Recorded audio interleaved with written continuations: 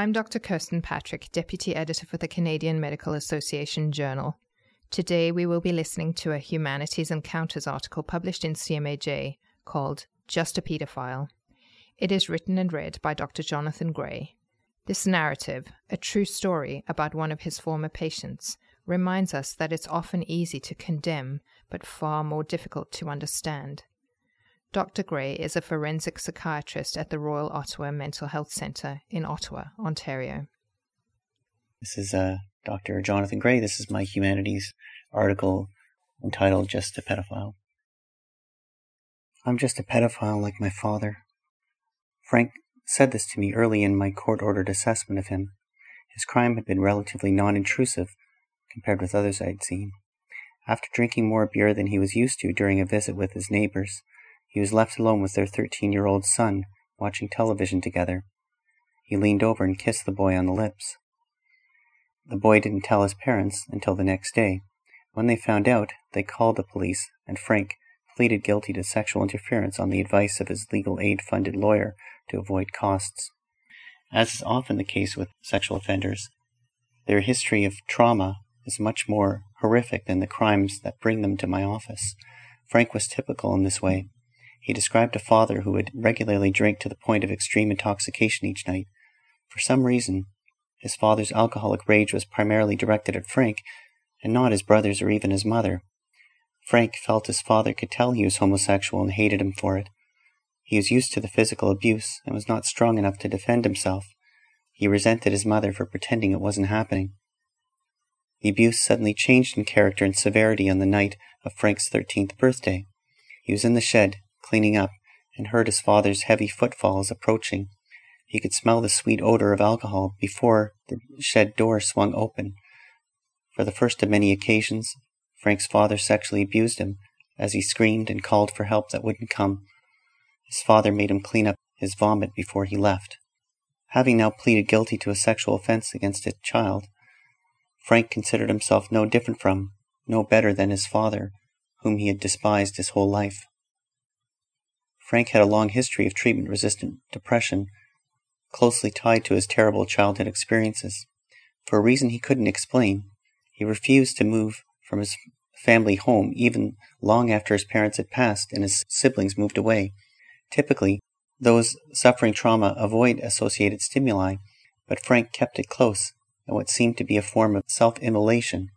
He seemed to wear his trauma on his face, with eyes that were continually welling with tears and a big mustache that drooped at the ends like a perpetual frown.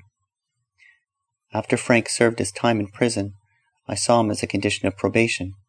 In some cases, it seems like the legal system mandates that offenders on probation see a psychiatrist because the medical degree somehow confers on them a magical ability to control people's behavior more than an experienced probation officer or counselor could. In Frank's case, he actually needed the services of a psychiatrist because of the severity of his depression. His friends had abandoned him when they found out about his charges. He had no family left. He had preemptively quit the job he loved and held for decades because he feared they would find out that he was a sex offender. All he looked forward to, it seemed, was seeing me, someone who would listen and seem to care. Cognitive behavioral therapy did not have lasting benefits, and medications had only temporary effects. A consult to a mood specialist resulted in logical suggestions for pharmacotherapy, but that didn't result in any appreciable change in Frank's mental status. I had been seeing him for a few years after his probation ended, when there was finally a glimmer of hope. Some of his old friends had reconciled with him. He had found a part-time volunteer position that made him feel he was giving back to others. The medications seemed to have started working well to improve his sleep, appetite, and outlook. He continued to see me, but our visits became less about therapy and more social. We spaced out our appointment times until we drew our sessions to a natural close. I hadn't heard from him for quite some time, other than his dropping by a few months before, because he was in the area, when I received a frantic voicemail from his long-term neighbor. He sounded distressed and asked that I call him back as soon as possible. On the phone, he said he hadn't seen Frank for a few days and noticed that Frank had left his door open. He went in to find Frank naked and lying on the floor, his mouth filled with pills and vomit. The neighbor dialed 911, and began rummaging through the drawers looking for numbers of friends, next of kin, anyone. He found an old appointment card. As he was expressing his shock and asking when I'd last seen Frank, he suddenly stopped and said the paramedics had arrived. He would call me back. Gave me his number in case he forgot. I didn't hear from him the next day, so I called. His demeanor was different, cold and distant, rather than upset and worried. Frank was already dead by the time the paramedics had arrived, he explained in a tone that betrayed no sadness. When I reacted with obvious distress upon hearing this, he huffed. Why do you care? I found some of his old probation documents in his drawer.